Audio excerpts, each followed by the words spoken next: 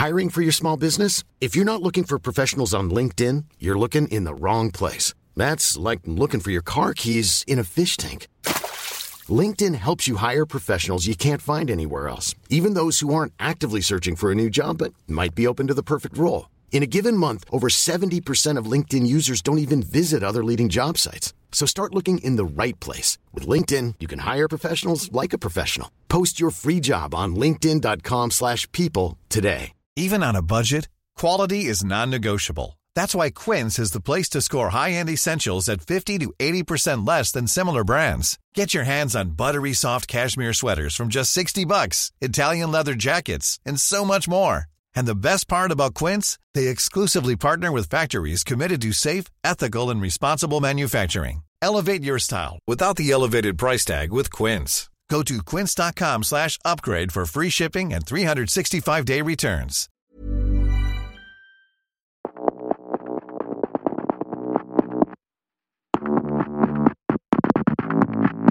Hello and welcome to Eureka, the show that tests the bathwater of science. We invite a new expert every week to help us answer one of science's most interesting questions. I'm Rick Edwards. And I'm Dr. Michael Brooks. So, testing the bathwater of science. That's obviously a reference to the Archimedes. Yeah. So, it was sent in by Damien Meehan, and he says, brings in the Archimedes link and then explains testing the bathwater is something you do before you put a baby in the bath to make sure it's okay. Yeah, I don't think I needed the explanation. It's incredibly patronising that Damien's like, well, here's a tagline. I don't think these idiots will get it. I mean, it's not a good sign, is it, really? But I wondered about the podcast that mirrors the joy of working out that you can find the density of irregular solids through the displacement of water in a bath, which has the Archimedes reference. Yeah. Really front and centre. Yeah. I'm now resigned to the fact we're never going to have that. Our tagline is discussing awful taglines. Yeah. I mean, I don't mind that. The show that discusses terrible taglines, and then a bit of science. Yeah. Okay. What are we doing today? What are we talking about? So, as you know, coronation's coming up. You're probably having to cover it, presumably. Do you know what? Incredible coincidence. I've managed to take a bit of time off. What I can say is I found the Jubilee pretty hard work. Right, yes. I didn't love it. And I think everyone at work knows I didn't love it. How? Well, I told them. In no uncertain terms. So, actually, yes, I have taken some time off, but also I don't think anyone was going to put me on it anyway because they're like, well, he obviously... He will ruin it for everyone. Yeah, he doesn't really want to do it. Yeah. Well, I've become quite fascinated by, obviously, the debate about, do we need a monarchy and all that kind of stuff, which I'm sort of quite agnostic about. Mm-hmm. But the whole idea of leadership and why people need leaders and that whole thing, obviously, you look at the government and what's going on and the change of leadership that we had over the last, sort of last year, I guess. Yeah. And just the whole thing about leadership. And I don't know about you, but I hate leadership. I actively avoid any responsibility for other people if I can. And people said, "Oh, Brooksy, you should be, the second team cricket captain." And I'm like, I'm in the first team still, boys. And B, it's a hell of a hint, though. I'll tell you where you'd be great, the second team. Yeah, I said you can drop me anytime you like, but I am not captaining the second team because I don't want the responsibility. I don't enjoy it. When I left New Scientist effectively because they made me a manager. They were like, I've been there a few years. I was like, how am I going to get a pay rise around here? They said, oh, you become a manager. And I did it for a while. I wasn't great at it, and I really hated doing it. Yeah. I've never done it, I don't think. No, that doesn't surprise me. At all. You'd be a tyrannical manager. Well, yeah. I think that's when occasionally I've been in a situation where someone does need to do it. I am very happy to, but I don't know if I'm good at it. I think I'm just domineering, which I'm not sure is the same thing. I can well believe I'm basically that. just like, this is what we're doing. Yeah. So have you ever captained a football team? You must have done. Yeah, but not in a sort of serious way. Actually, like I have sort of nominally been the captain of like a five-a-side team. You don't really have a captain. Do you know what I mean? It's not a. And we just kind of rotate that from season to season. So no, I haven't. I'm sort of quite interested by the concept of captaincy in football because it seems to get handed around quite a lot in a team. Like, it'll be a different person on every game almost in a lot of clubs. And does that suggest that it's not really, it's more of an honorary role or? Well, there's definitely that thing of there are some players who, whether they're captain or not, they behave like the leader on the pitch. Yes, exactly. And it doesn't, like, giving them the armband doesn't make any difference. They're still going to conduct themselves in the same way. Yeah. And I guess that's a sort of, well, it's going to be a learned behaviour. It's interesting, isn't it? Yeah, you've got you've got 11 in your team, and there's always one or two characters that seem to have sort of leadership qualities that just rise out of them somehow. Yeah, a lot of it is being vocal, isn't it? Yeah, yeah. And then you've got like the leadership that you get from a manager in football as well. Like, like Klopp's leadership is clearly, excellent. And his leadership skills are excellent, even if not getting the performance this season. Yeah. And somebody like Guardiola, people perform for him. There's something about that isn't the same for other managers. And you wonder if that like is Graham Potter. Because, well, yeah, but then you look at, he did really well at Brighton and the players were clearly doing what he wanted there.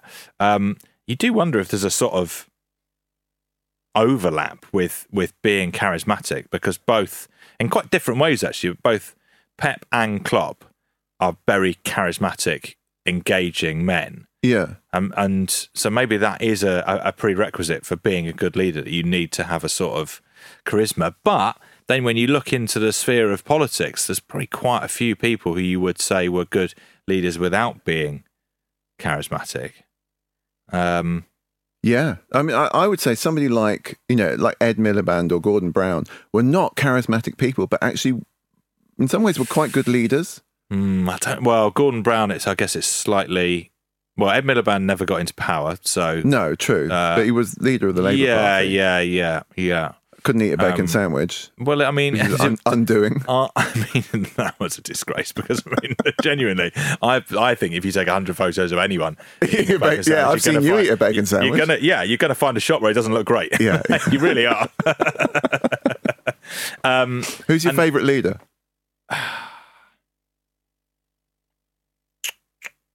From any field, any sphere, any time in history. It's really hard to think away from football, isn't it? It is actually, yeah. Bizarrely, because that's sort of our main exposure to lead, where it's not us being led. Yeah. Our main exposure to something where you feel like you can see visible effects of it as well. Or for me, like cricket, like Ben Stokes taking over the England Test captaincy transformed them. But is that not more about Brendan McCullum though? I think it's both of them. Yeah. But there is that kind of sense of like, how does that happen? That's an amazing. It is intriguing leadership. when they are the same players. It's pretty much exactly the same players. Yeah. And just playing in a totally different style with a kind of freedom and like. Yeah. I think leadership is fast. My favourite leader, I'm going to give you time to think. Yeah. Is a guy that I discovered when I was writing my maths book, King Shulgi of Ur. So 4,000 years ago, he was like the king of like what's now sort of Iraq and around there. And he taught himself or was taught as a child how to do certain bits of maths. Mm-hmm. And he found it so powerful that he basically instituted mathematical reforms across his kingdom, made everyone do proper accounting, like changed the whole. Basically, the country became really rich through his ability to do maths. But then he also made his subjects sing hymns of worship to him because he could add and subtract. That's really good. I've got a really awful sinking feeling, which is so. This is not my, and it is in football, and it's not my favourite leader, but probably I think the best leader that I've sort of witnessed. I feel sick to say it. Probably Ferguson. I thought you were going to say that. Yeah, but it probably is. You look at what he did at United and for so long and reinvented the team where it's so clear that it is about him. Yeah. And again, I think quite tyrannical, quite harsh, difficult. And the little windows into it are always intriguing and sort of alarming. So very un-Klopp-like, I think. Yeah. As far as I understand it. I think Klopp is probably balling some people out as well. You think so? Yeah. Yeah. That he just keeps a lid on it a bit more sort of when he's outside the dressing room, but I think he probably gets pretty... I mean, look at him on the touchline. Yeah, it's true. That guy's going he doesn't hold back. Mad. Yeah. So, yeah, it might... Oh, God, yeah, it might be Ferguson. And I really loathed that man. But you can't... But you can admire leaders and still loathe them, can't you? Yeah. Isn't that an incredible thing? Yeah. Is there anyone in... There must be someone in politics in my lifetime that I thought, you're a good leader. Well, you almost don't want to say it, though, do you? Because I remember when Tony Blair was elected. Actually, and I was like, oh, this is really good, and this is going to be really good for the country, and he's really good, and, you know, lots of the legacy is not so good. Yeah. But he does fit into the mould of someone who's just... And that's why him and Brown, actually, I suppose, were a good... Yeah, because he's got that charisma, hasn't he, that Brown didn't have, I guess. Yeah, and, I mean, really pragmatic. Yeah. Maybe a bit too pragmatic to be a really good leader. Incredibly. I mean, I remember he said that he decided that it was easier to get to the top of the Labour Party than the Conservative Party. So that's why he basically became a Labour Party politician, which isn't a great look. No. I mean, it's quite Boris Johnson 2 articles, isn't it? Yeah. Since the beginning of civilization, we've looked for leaders from tribal chiefs to modern-day CEOs. And leaders have emerged to provide direction and guidance for groups of people. But where does the human need for leadership come from? Psychologically, what makes us follow a certain person? And what impact, good and bad, can a leader have on individuals and groups? Throughout history, leaders have been praised for their bravery, intelligence and charisma. But what about the less glamorous aspects of leadership?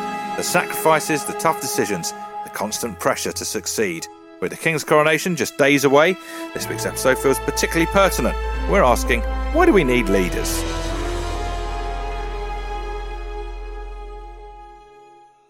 Have we got an expert? Yes, we have, and it's not me. That's a relief.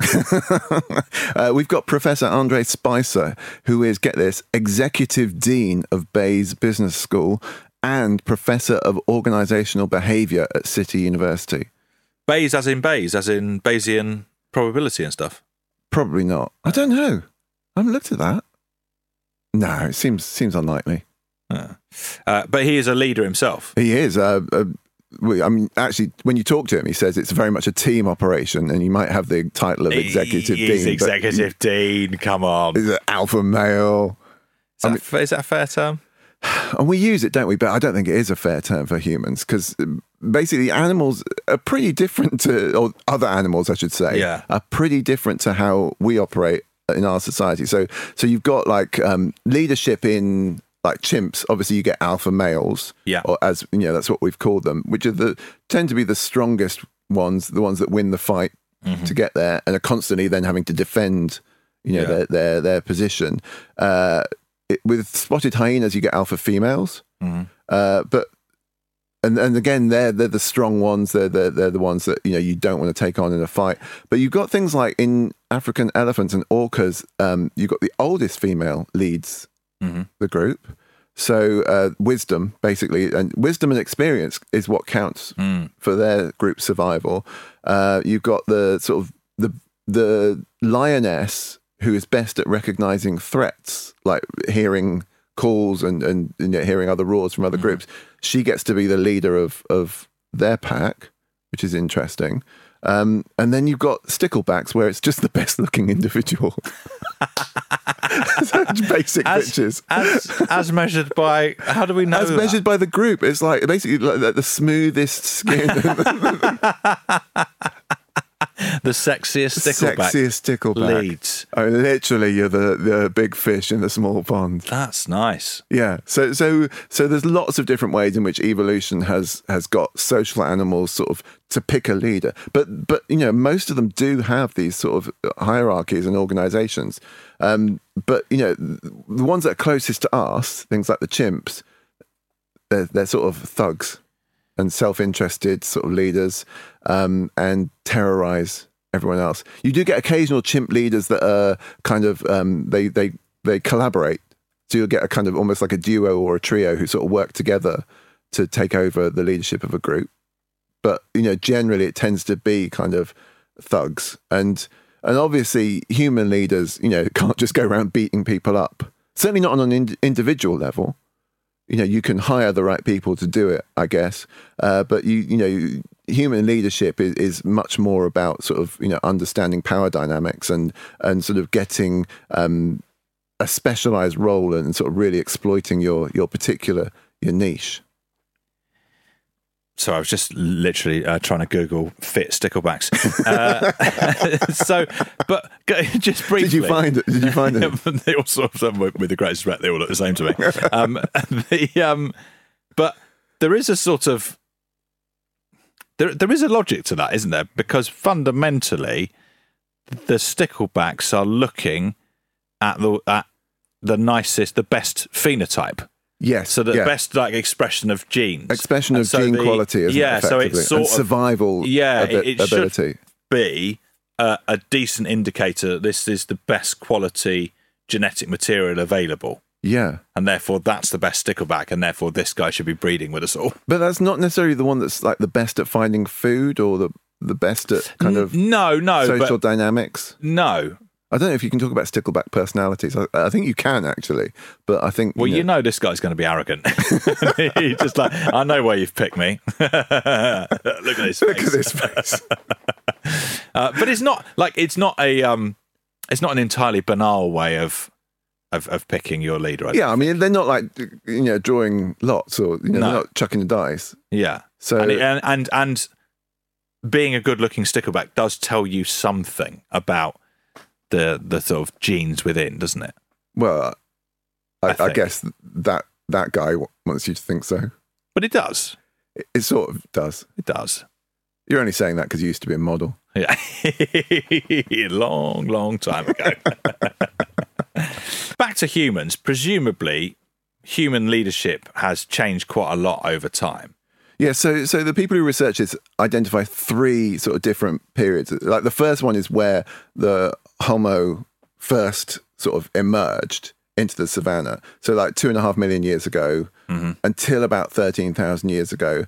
And then it was basically, hunter-gatherer bands, sort of fairly small, 50 to 150 people. Yeah. And the leadership would be quite sort of low hierarchy. So you wouldn't like lord it over everyone. But there were certain people with sort of recognized qualities, like, sort of known to anthropologists as like the big men, the ones who had a bit of something extra about them and could just say, right, we're just going to go and do this. But you'd still need everyone else to sort of be with you and cooperate and everything else. Yeah. So you get that kind of, and we still see this in hunter-gatherer societies today, in that you get, leaders. And there's quite often, physically, maybe a bit more to them than the others. But it's not like, the sticklebacks. Like the sticklebacks, the sticklebacks of the savannah. But they're not like, just sitting on a throne somewhere, like ordering people about. Like they're very actively involved in everything. Yeah, like you say, like low hierarchy. Real collaboration, with your, what are almost self-declared subordinates. Yeah. We're all going to go and do something, and someone just needs to make a decision on what we're going to do. It might as well be me. So that's fine. I'm slightly better looking than you guys. Well, it will be, I can chuck a spear the furthest with the greatest accuracy. Stuff like that, which you got to hand it to them. Useful stuff, yeah. Yeah, it is useful stuff. And then, of course, 13,000 years ago, agriculture, we settled down. All of a sudden, people can specialize, do different kinds of things. There's decisions need to be made about how things are done. And immediately it's throne, bring me a throne. Someone. I'm in the nicest hut. I mean, and you kind of need, because you're trading with other groups as well, so you need people who are just sort of dedicating time and effort to doing that kind of thing. And you're also accumulating surplus of crops and surplus of this and that and the other, cloth. You're trading with other groups. So all of this needs some coordination. And so you get somebody who'll say, I'll handle that. I'll take care of that. And they've got the sort of, wherewithal really to give themselves some trappings of power in some ways. It's like, okay, well, I'm going to need somewhere to sit and do this, and I'm going to need somewhere to kind of host this reception for the neighboring tribe kind of thing. And all of a sudden it just becomes this sort of much bigger sense of like, oh, there's somebody here who's sort of got all the power and making all the decisions. And there might be a few of them, but really there'll be a hierarchical structure where somebody comes out and then if you get disgruntled with them, they chuck you out of the society because they've armed themselves with a few big guys around them who they're paying off because they're getting a bit of extra money because they're in charge of all the money. And you've got this situation where you've got sort of the potential for despots, but also just people just doing really sort of what we would see as very leader kind of things where they've got a bit of power. They know how to hold on to it, and they're making society run because you don't want people to be totally disgruntled. No, but that won't work. So you have to give a bit back, and there's this sort of sense of you let me do this and you let me have this, and I'll sort you out and do all this kind of thing, and you'll have enough food and you'll have somewhere to live and it'll be safe. So you kind of establish yourself a little fiefdom. And then you've got basically, big hierarchical structures. And effectively, I mean, that sort of goes on until pretty much the Industrial Revolution in most societies. You get this sort of sense of, because like in British society, you get the aristocracy and the barons, and you get the people with a bit of power who just, lord it over some people who have no power whatsoever. At what point do people start invoking sort of God-given rights? I don't really know. I mean, probably quite early, don't they? I think so, yeah. Because, you get the right priests on side, and the whole priesthood thing is about it's a power play, isn't it? Yeah. So I'm your priest leader, and the Egyptians, were famously god kings, and so you didn't question them because it was like questioning the gods kind of thing. So it's very, it makes a good setup, actually. It makes a lot of sense to be doing that kind of thing. And the priests had their sort of rituals, and people were properly afraid of getting on the wrong side of them.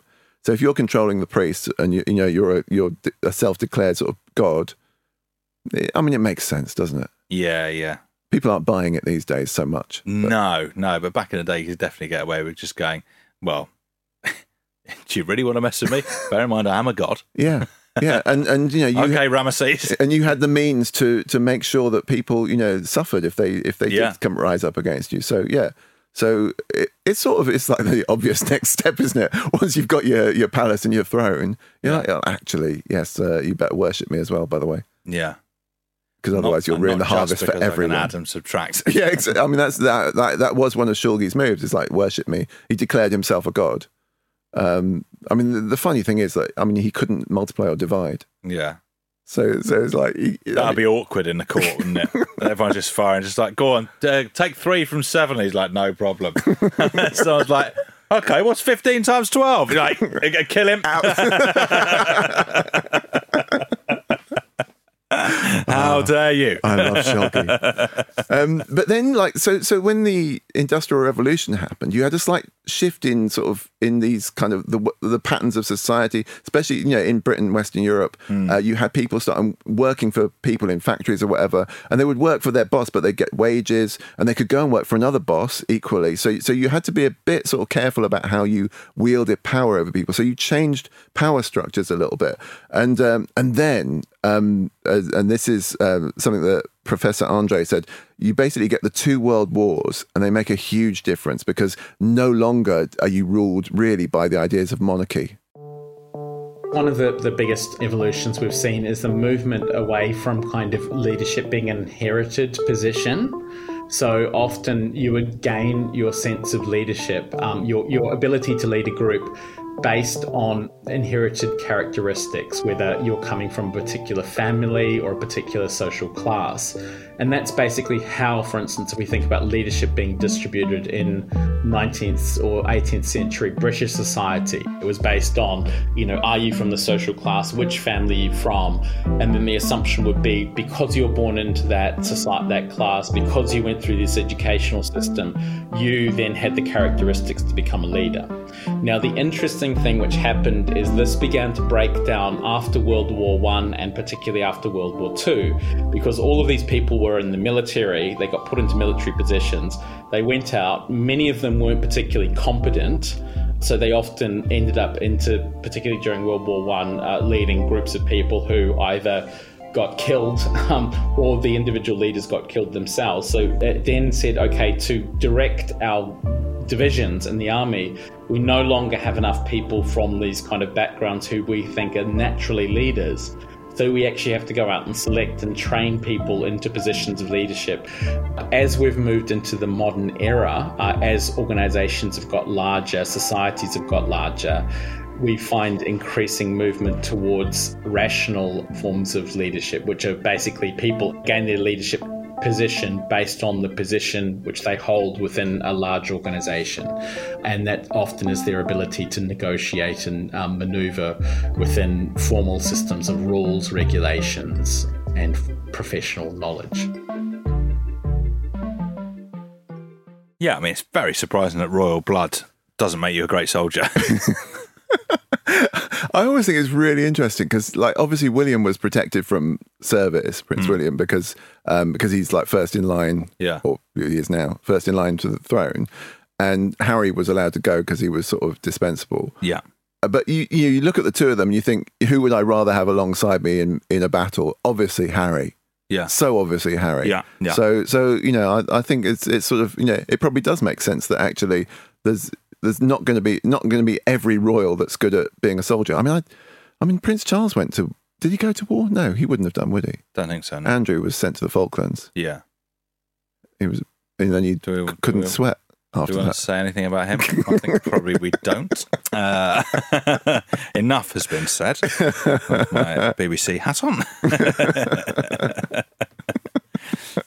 Anyway, so what we might have chosen in the past as being a great leader, who became our king because they were a great fighter, that doesn't happen anymore. That's not. It's like a evolutionary mismatch. Yeah. Now. So it just doesn't what we work want today and what we wanted in the past, they're not.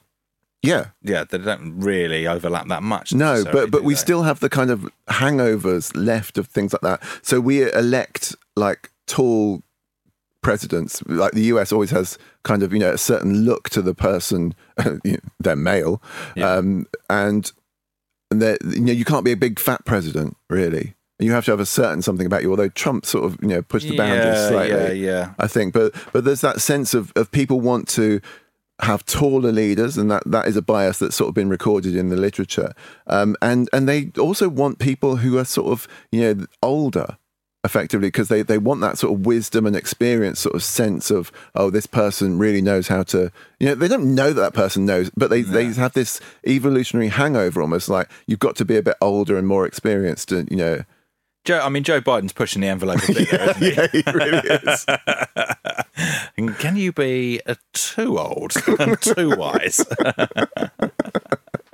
So we definitely have that kind of sense of, and if we're in an era of war, people are much more likely to elect, obviously, a hawkish president because they want somebody who's going to engage in it properly, which is not necessarily. You surely rationally you want the most strategic and I'd go careful. Dove. Yeah, personally. But that's not the way that it goes, because we have this sort of natural leaning to have our politicians basically do what they used to do. Medieval knights or kings or whatever. The idea of the sort of Henry VIII and the big strapping sort of soldier warrior.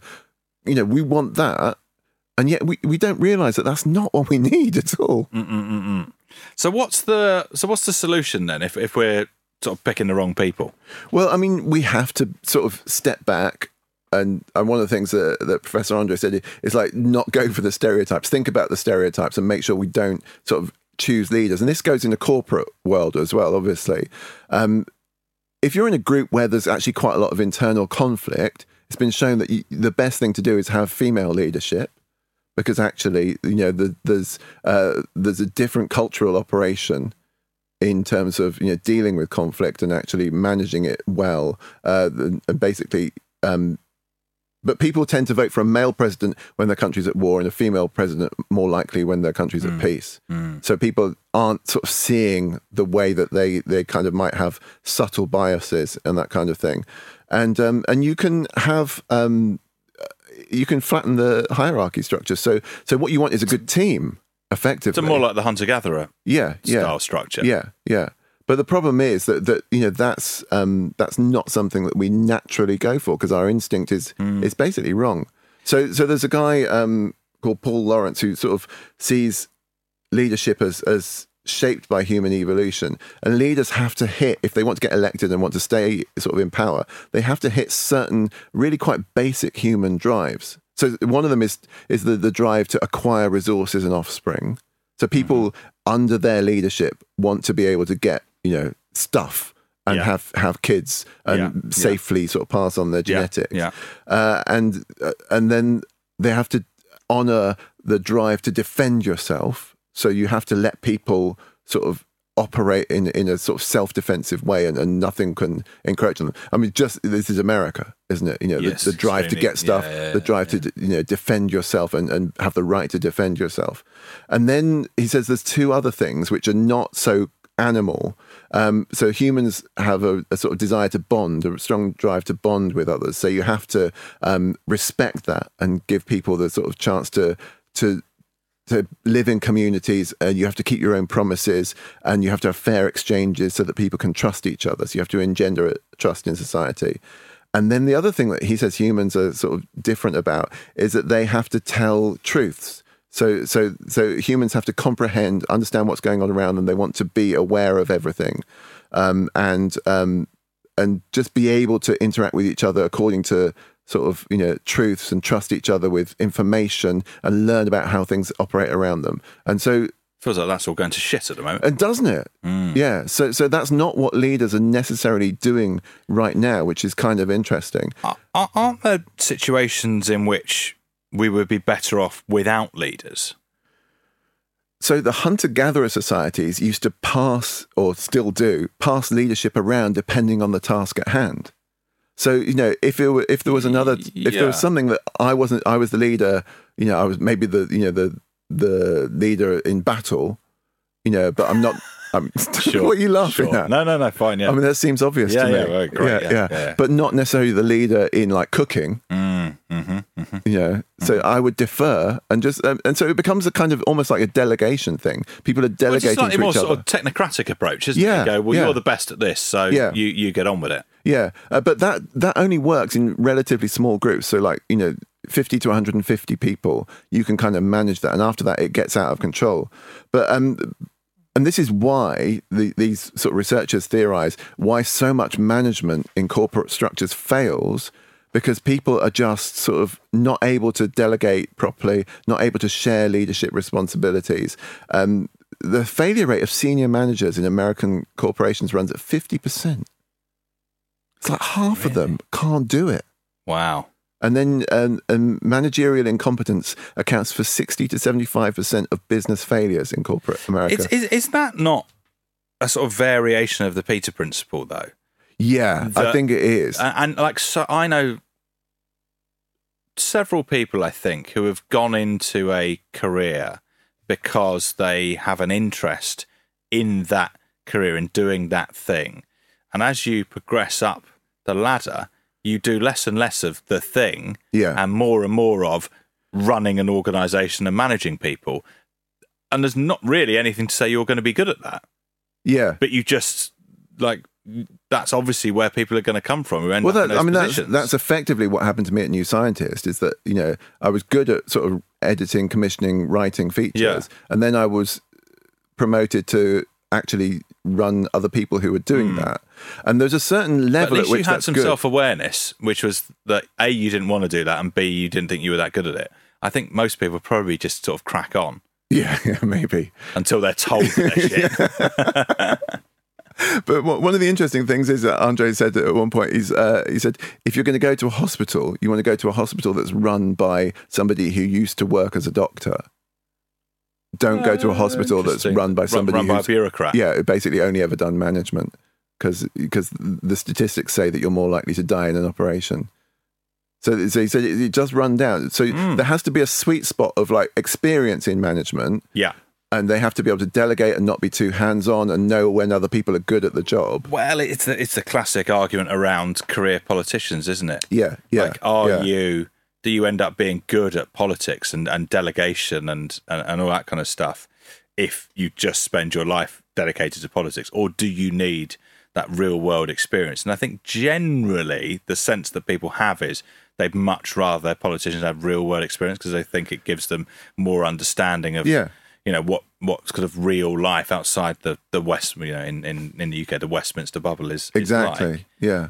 But I don't know how much that is borne out in fact. It's probably quite a hard thing to try and this is why people study leadership, but there's actually not much really good sort of data to work on from that kind of perspective, because society is shifting the whole time as well. So now you've got the situation where you've got technology coming in, and what do what's a good leader and a good manager in the age of bots who can do a lot of the work? And do you instruct bots, or do you program bots or AIs to lead people and tell them what tasks to do? Well, actually, no, you can't do that, because people need human engagement and that bonding kind of thing. You can't just have a bot as your leader or an AI as your leader, or your manager. Something I've definitely noticed in the last few months is you get quite a lot of these statements, grand statements from politicians about things like AI, and actually we'll have this episode coming up, fusion, and you read it and you think, you have no idea what you're talking about. And it's really obvious you have no idea what you're talking about. Yeah. And you should be surrounded by some people who do. But would it be better to have someone who would, at least got some sense of it? I don't even know what the background would be. Maybe they've worked in big tech or something like that. Well, you'd hope, wouldn't you? I mean, I sort of feel like, I remember, back in 2010 when I ran for Parliament, and formed the Science Party, and ran on the basis of wouldn't it be good to have some people in the House of Commons who had some understanding of science? And there were very few, and there's even less now. And actually, you sort of think, it would be good, because you want people to make informed decisions. You want people to be able to look at something like climate change and actually understand what the uncertainties mean, and things like that. So real world experience really does matter. But maybe, I suppose the counter argument is those people should be in the civil service. They should be the people who are and advising. You don't necessarily need your politicians to have that. No. Wherewithal. But a few of them wouldn't hurt, would it? No, instinctively it feels to me like that would be a good thing.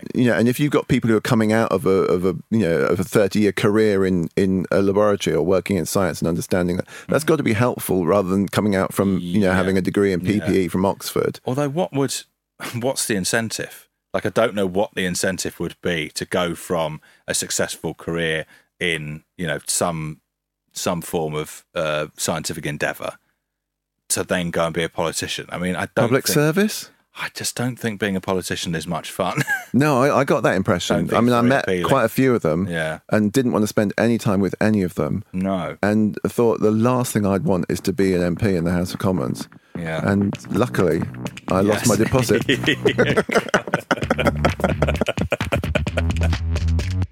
Okay, let's take a quick break now. When we come back, we'll ask what types of leadership we can expect to encounter in life, why people seek power, and we'll answer this week's question: why do we need leaders?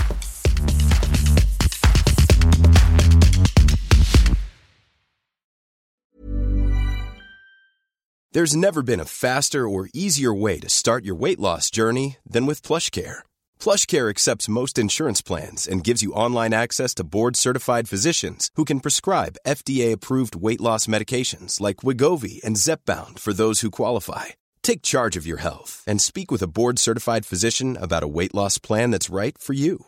Get started today at plushcare.com/weight-loss. That's plushcare.com/weight-loss. plushcare.com/weight-loss. Hiring for your small business? If you're not looking for professionals on LinkedIn, you're looking in the wrong place. That's like looking for your car keys in a fish tank.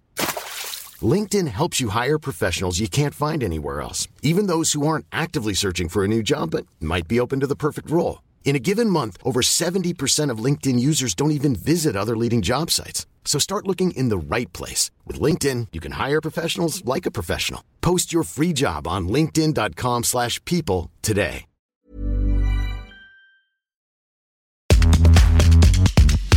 And we're back. So sort of talking about the fact that leaders aren't always necessary. So why do we bother? Yeah, so I mean, there are situations where you have the right kinds of people doing the right job, and they're self-motivated, and they're not really in need of sort of interference from above, if you like. But we still need leaders generally because, as Professor Andre says, they're basically symbols of our societal norms. They keep us running along the tracks. So often leaders are seen as embodiments of the social norms which the group lives by. So they're supposed to kind of being a living symbol of the social norms of the group. So often the group looks towards the leader as a kind of signal of the norms which that whole group is supposed to follow. And what's interesting is that during times of change within a group, they often try and appoint a leader who symbolizes the norms they're trying to move towards. So, for instance, if a company is trying to say, okay, we want to move from being a manufacturing company to being a tech company, then they would appoint a leader from a tech background. And that's great in terms of sort of projection, but it then sets up tension within the people who are from, abiding by the old norms of the group. So that's one point. The second thing which is interesting about leaders is that often they are given more free rein to break the norms of their social group. So what you often get is what's called middle status conformity within the group. So the people who are kind of at the lower status level, no one cares whether they break a normal rule because they're somehow outside of the status groups and it's expected of them. The people who are in the middle tend to be the most conforming to social norms. So this is the classic sort of middle management problem. And then the people who are at the top are often given some degree of free rein to break the norms of that group and kind of act out. And that can be beneficial in some ways because it allows for innovation and change, but it also can be extremely damaging in other times where you get narcissistic people, CEOs who are acting out these weird fantasies of their own and don't seem to be bound by the rules and regulations which apply to everyone, but everyone else has to suffer from their decisions. Yeah, I sort of feel like I'm probably in the middle. Yeah, me too. I don't like it. Conforming. Yeah. I mean, I do conform, I think. If I'm in an organisation, I don't really, I'm not one of those people who just breaks it, is disruptive and goes out and sort of does my own thing and everyone goes, oh, that's amazing. But I don't think that's a bad thing because I don't think many people have a positive influence when they do that. No, and also you do need mainly conformists for stuff to sort of run. Otherwise, it's just anarchy, isn't it? It is, yeah. I am very, very bad with authority figures. Right. Like, I really rail against them, but it feels like a sort of personal animus rather than... Yeah, and you probably just avoid them wherever possible, don't you? Yeah. I mean, I do some stuff which feels like that I can't, when I take a step back, I'm like, I don't know why I've almost like self-sabotage as a sort of to make a point. I'll just like, I'm very easily riled up by if someone tells me what to do, or what not to do, even if they're right, it really pisses me off. Yeah. And so sometimes I hold a grudge, and so I'll just, I'll hang on to that, and then I'll just sort of send an email. Well, you've seen glimpses of stuff where you think, well, that no one is really benefited from this. And I sort of know it, and I know. I've watched you basically set yourself on fire. Yeah, like I can't stop myself. I'm just like, fuck you. And then you send me an email saying, don't respond to that. Yeah, obviously don't respond to what I've just because this person's saying he's going to sue us. True story. I'm sort of interested that you can get to this position of power, and we see it time and again, and you just start to abuse your power because you can. I think that is the source of my frustration with it. I so often see people who have power and are using it poorly. Yeah. And for self-serving ends. Yeah, and no one is really able to challenge it, or is so they're so worried about, whether it's keeping their job, that they just can't. They'll never push back. And I always just think, well, fuck it, I'll push back. Yeah. Which is quite self-destructive. I don't think I can't remember an example where it's ever helped me. Or other than in that very brief moment made me feel any better. But it's interesting because I see those people sort of enjoying having power, doing what they want, getting away with stuff. Nothing in me still wants to be that person or be in power. I don't understand, like see people like campaigning in local council elections at the moment. And it's like, I'm really glad you want to do that. Yeah, I don't understand why you want to do that. Yeah, it's quite something, isn't it? That public service sort of contract. You got to admire it. Yeah. But apparently, according to the researchers in this field, it's a reciprocity thing. Like they get something out of being like their personality is such that they enjoy that sense of I'm making decisions about this and I've got some control over my environment. And, and that's one of the classic sort of things of a leader is that people go into it because they want to get some control. So they might be actually quite exercised by, I don't know, the amount of litter in their environment. And I'm going to do something about this. And in order to do something about this, I have to actually get myself elected and do this kind of thing. But there must be some element of people wanting to, improve the lot of the population. Yeah, I think so. Population might be. Yeah. There's definitely a public service sort of vibe that these people give out. But then you also get eroded, doesn't it? You also get people who like just want to be in control of other people. Yeah, that's the other side of this. And you get, and I'm sure it's the same with local councillors. It's just like I want to be somebody in this society. Even if it's a small pond, I want to be a big fish. Kind of thing, and that's where you get problems because those people then are the ones that really sort of tend to start abusing the power and trying to control the people under them, and sort of basically that's when it sort of all goes wrong.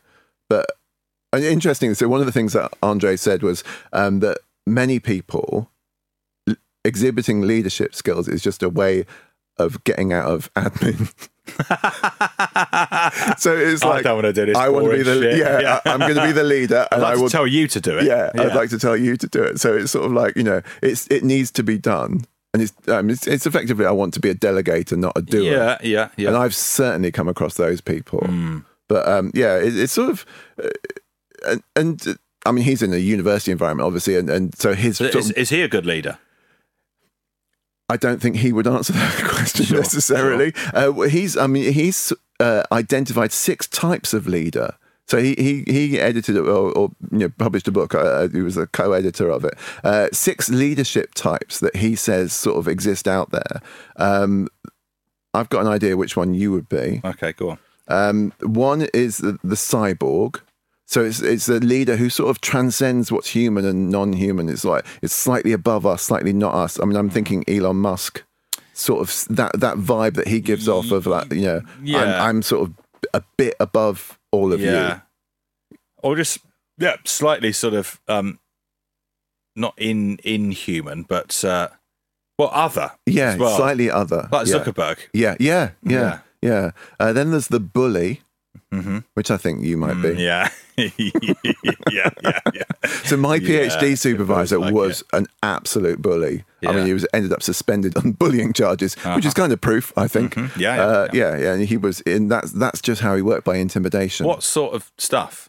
Well, like if you like a friend of mine who was working on his PhD at the time, same time as me, his equipment broke, or he was careless about it, and it broke, and it set everything back sort of about 6 weeks or something.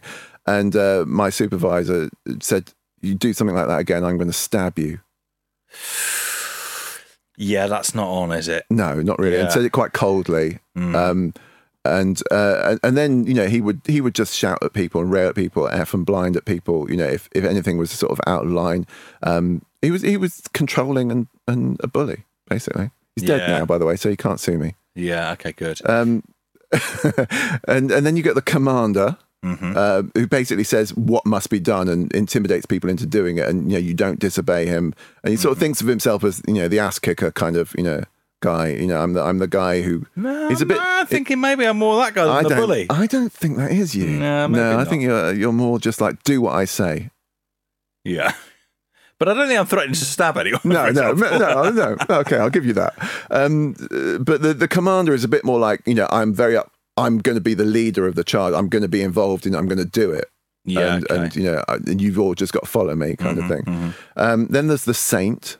So somebody like Obama. This kind of idea that somebody's going to be transformative just because of who they are. Yeah, you put them into leadership, and it's going to change everything. Aura. Yeah. Nelson Mandela, I think, was probably in a similar sort of vein. It's not me, that. Yeah. No, it's not me either. The gardener, who kind of cultivates the ground for everyone else to be able to flourish in. Now that feels like a good one. Yeah. I feel like that's not me either. No. I don't think that's me. I'm just not interested in leading. I don't want anybody else's stuff in my vision. No, you made that abundantly. Yeah. And then also, you don't trust anyone. Yeah, I don't trust anyone to do a decent job. Yeah. I have to say, I do it myself. Yeah. I'm amazed we've got an expert for this episode, for instance. And then, actually, I did wonder whether King Charles III, as he will be crowned, might be a gardener type. Because I don't think he's a bully. I don't think he's a commander. No, it doesn't feel like it, no. He's certainly not a saint. No. So I'm sort of wondering whether the gardener is his thing, where he sort of feels like if he just, sets an environment, Anyway. Yeah, I can see that. And then the final one is the buddy. So the one who tries to be your feel-good mate alongside you. Sort of a bit David Brentish kind of thing. Yeah. Which is definitely not me. Like groovy teacher. Yeah, that guy. Yeah. Absolutely hopeless. I hate those people. Oh, what are we doing back here? Yeah, go on, I'll have a quick drag on the spliff. Yeah. Don't tell the tax man.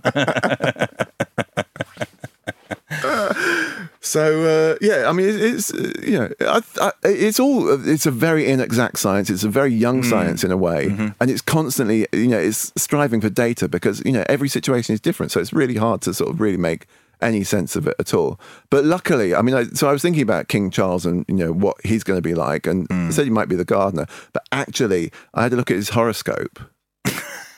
Because we're into that now, aren't we? Yeah, we are. Yeah. And according to his horoscope, his signs are all sun, moon, and rising signs.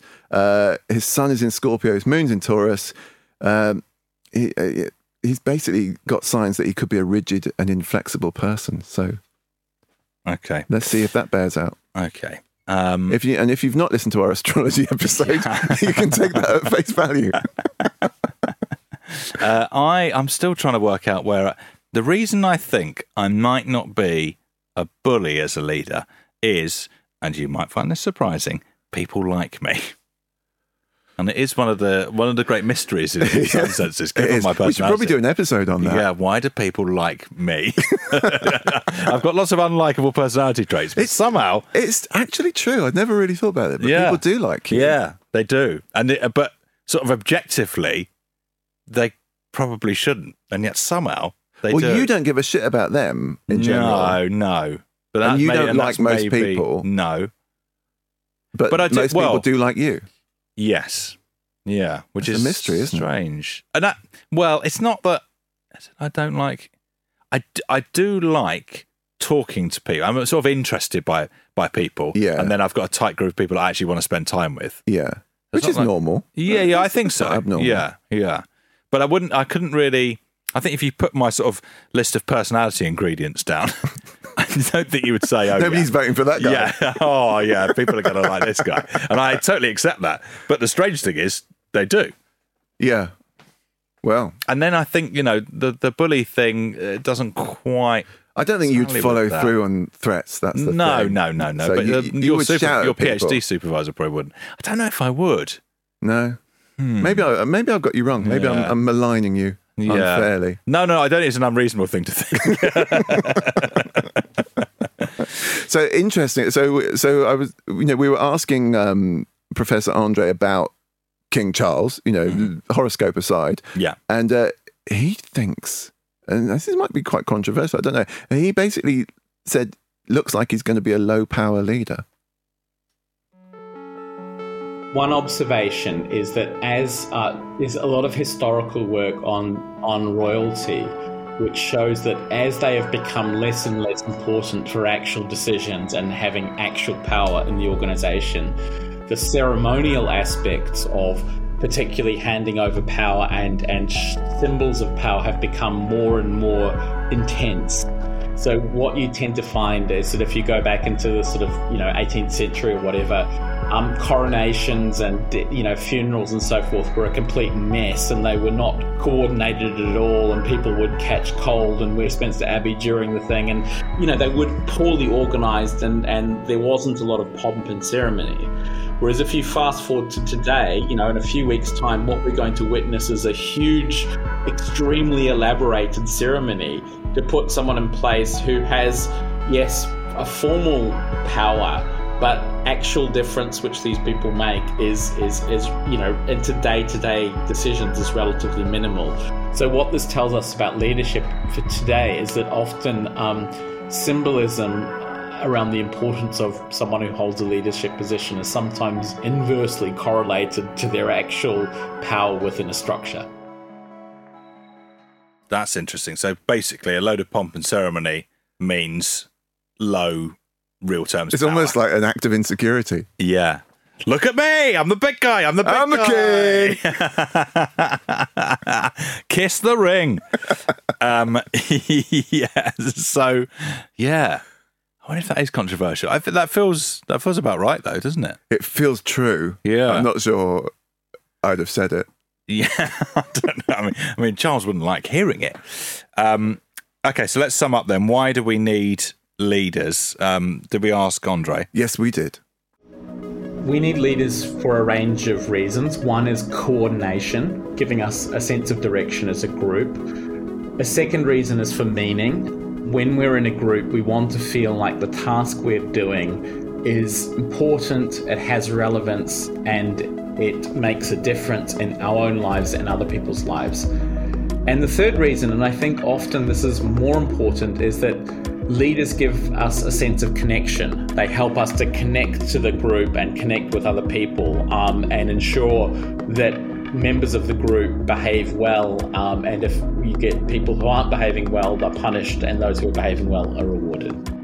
I don't want to lead your cricket team. I don't want to lead your features team. I don't want to be your local counsellor. Yeah. But you can still connect with me. It's fine. Yeah. You don't want to be social glue, I don't want to do the admin. No. But then you can delegate the admin. Yeah.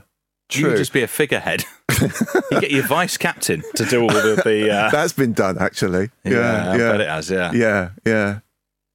No, I mean, I don't have any particular ambitions unless it's thrust upon me, and then I would do it. And I don't really want to be led. No. I want to do my own thing. I will do my own thing when I'm ready at a time of my choosing. Suits you, yeah. Yeah. I wonder if there's something in this. I can't understand the mentality of anybody who wants to be led.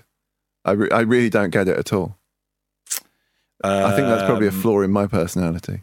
No, I think sometimes people just like being given a sense of direction if maybe they don't have it themselves. Like feeling that they belong to something, like that's bigger than just them. Yeah. I don't think you like either of those things. No. There is nothing. There's nothing bigger than just me. Yeah, you want to set your own direction on your own. Yeah.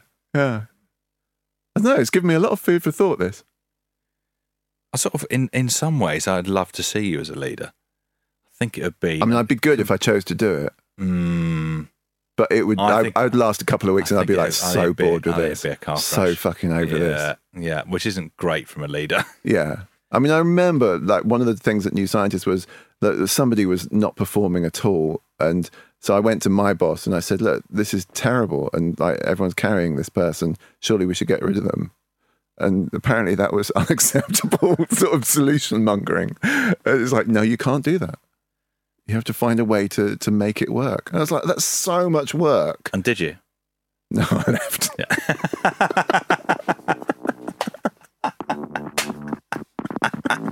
I mean, it's not great problem solving for you. No, I made it somebody else's problem to solve my problem.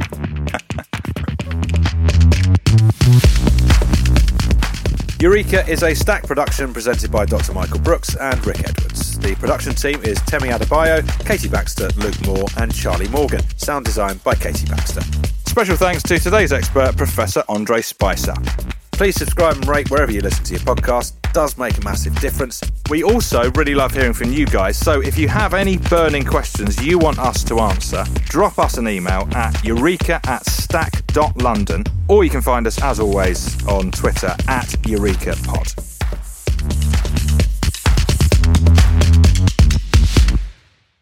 Eureka is a Stack production and part of the Acast Creator Network.